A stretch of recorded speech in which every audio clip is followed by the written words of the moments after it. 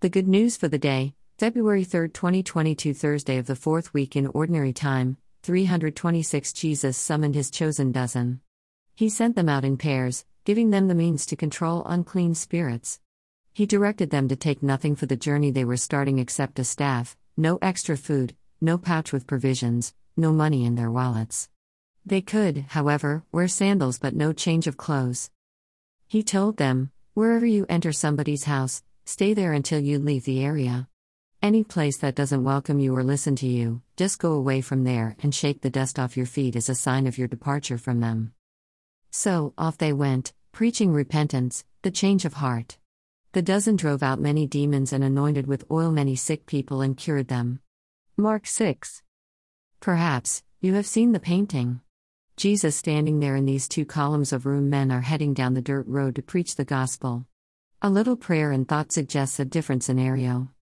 It is possible that, despite the naming of the 12 apostles as all men, Jesus sent couples to live their lives out among other people and, shorn of salaries, financial support, or some umbrella organization that provided for their food and clothing, they spent their ordinary lives changing the lives of others.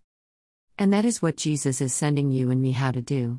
To earn a living, to do household chores, to have friends we socialize with, to move in circles of our economic status. Remember, Jesus does not want us to mechanically obey what he says to do. His realm is eternal, and it is the spirit, the intent, the attitude and the approach that count. As you and I go about our daily lives, we have two functions that by which we affect their lives. We message people by our very lives and not necessarily by words, texts, social media, or other forms of preaching. Repentance is our first message.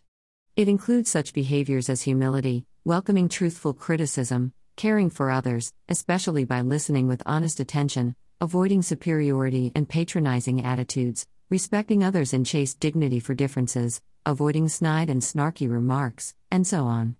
Those spiritual approaches to others are what Jesus means repentance.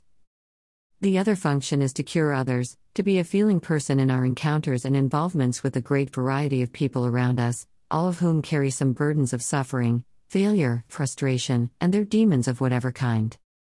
Our joy is to see their faith in us, to witness the disappearance of their demons, to see suffering replaced with peace and strength. Their happiness because of who we are becomes our happiness.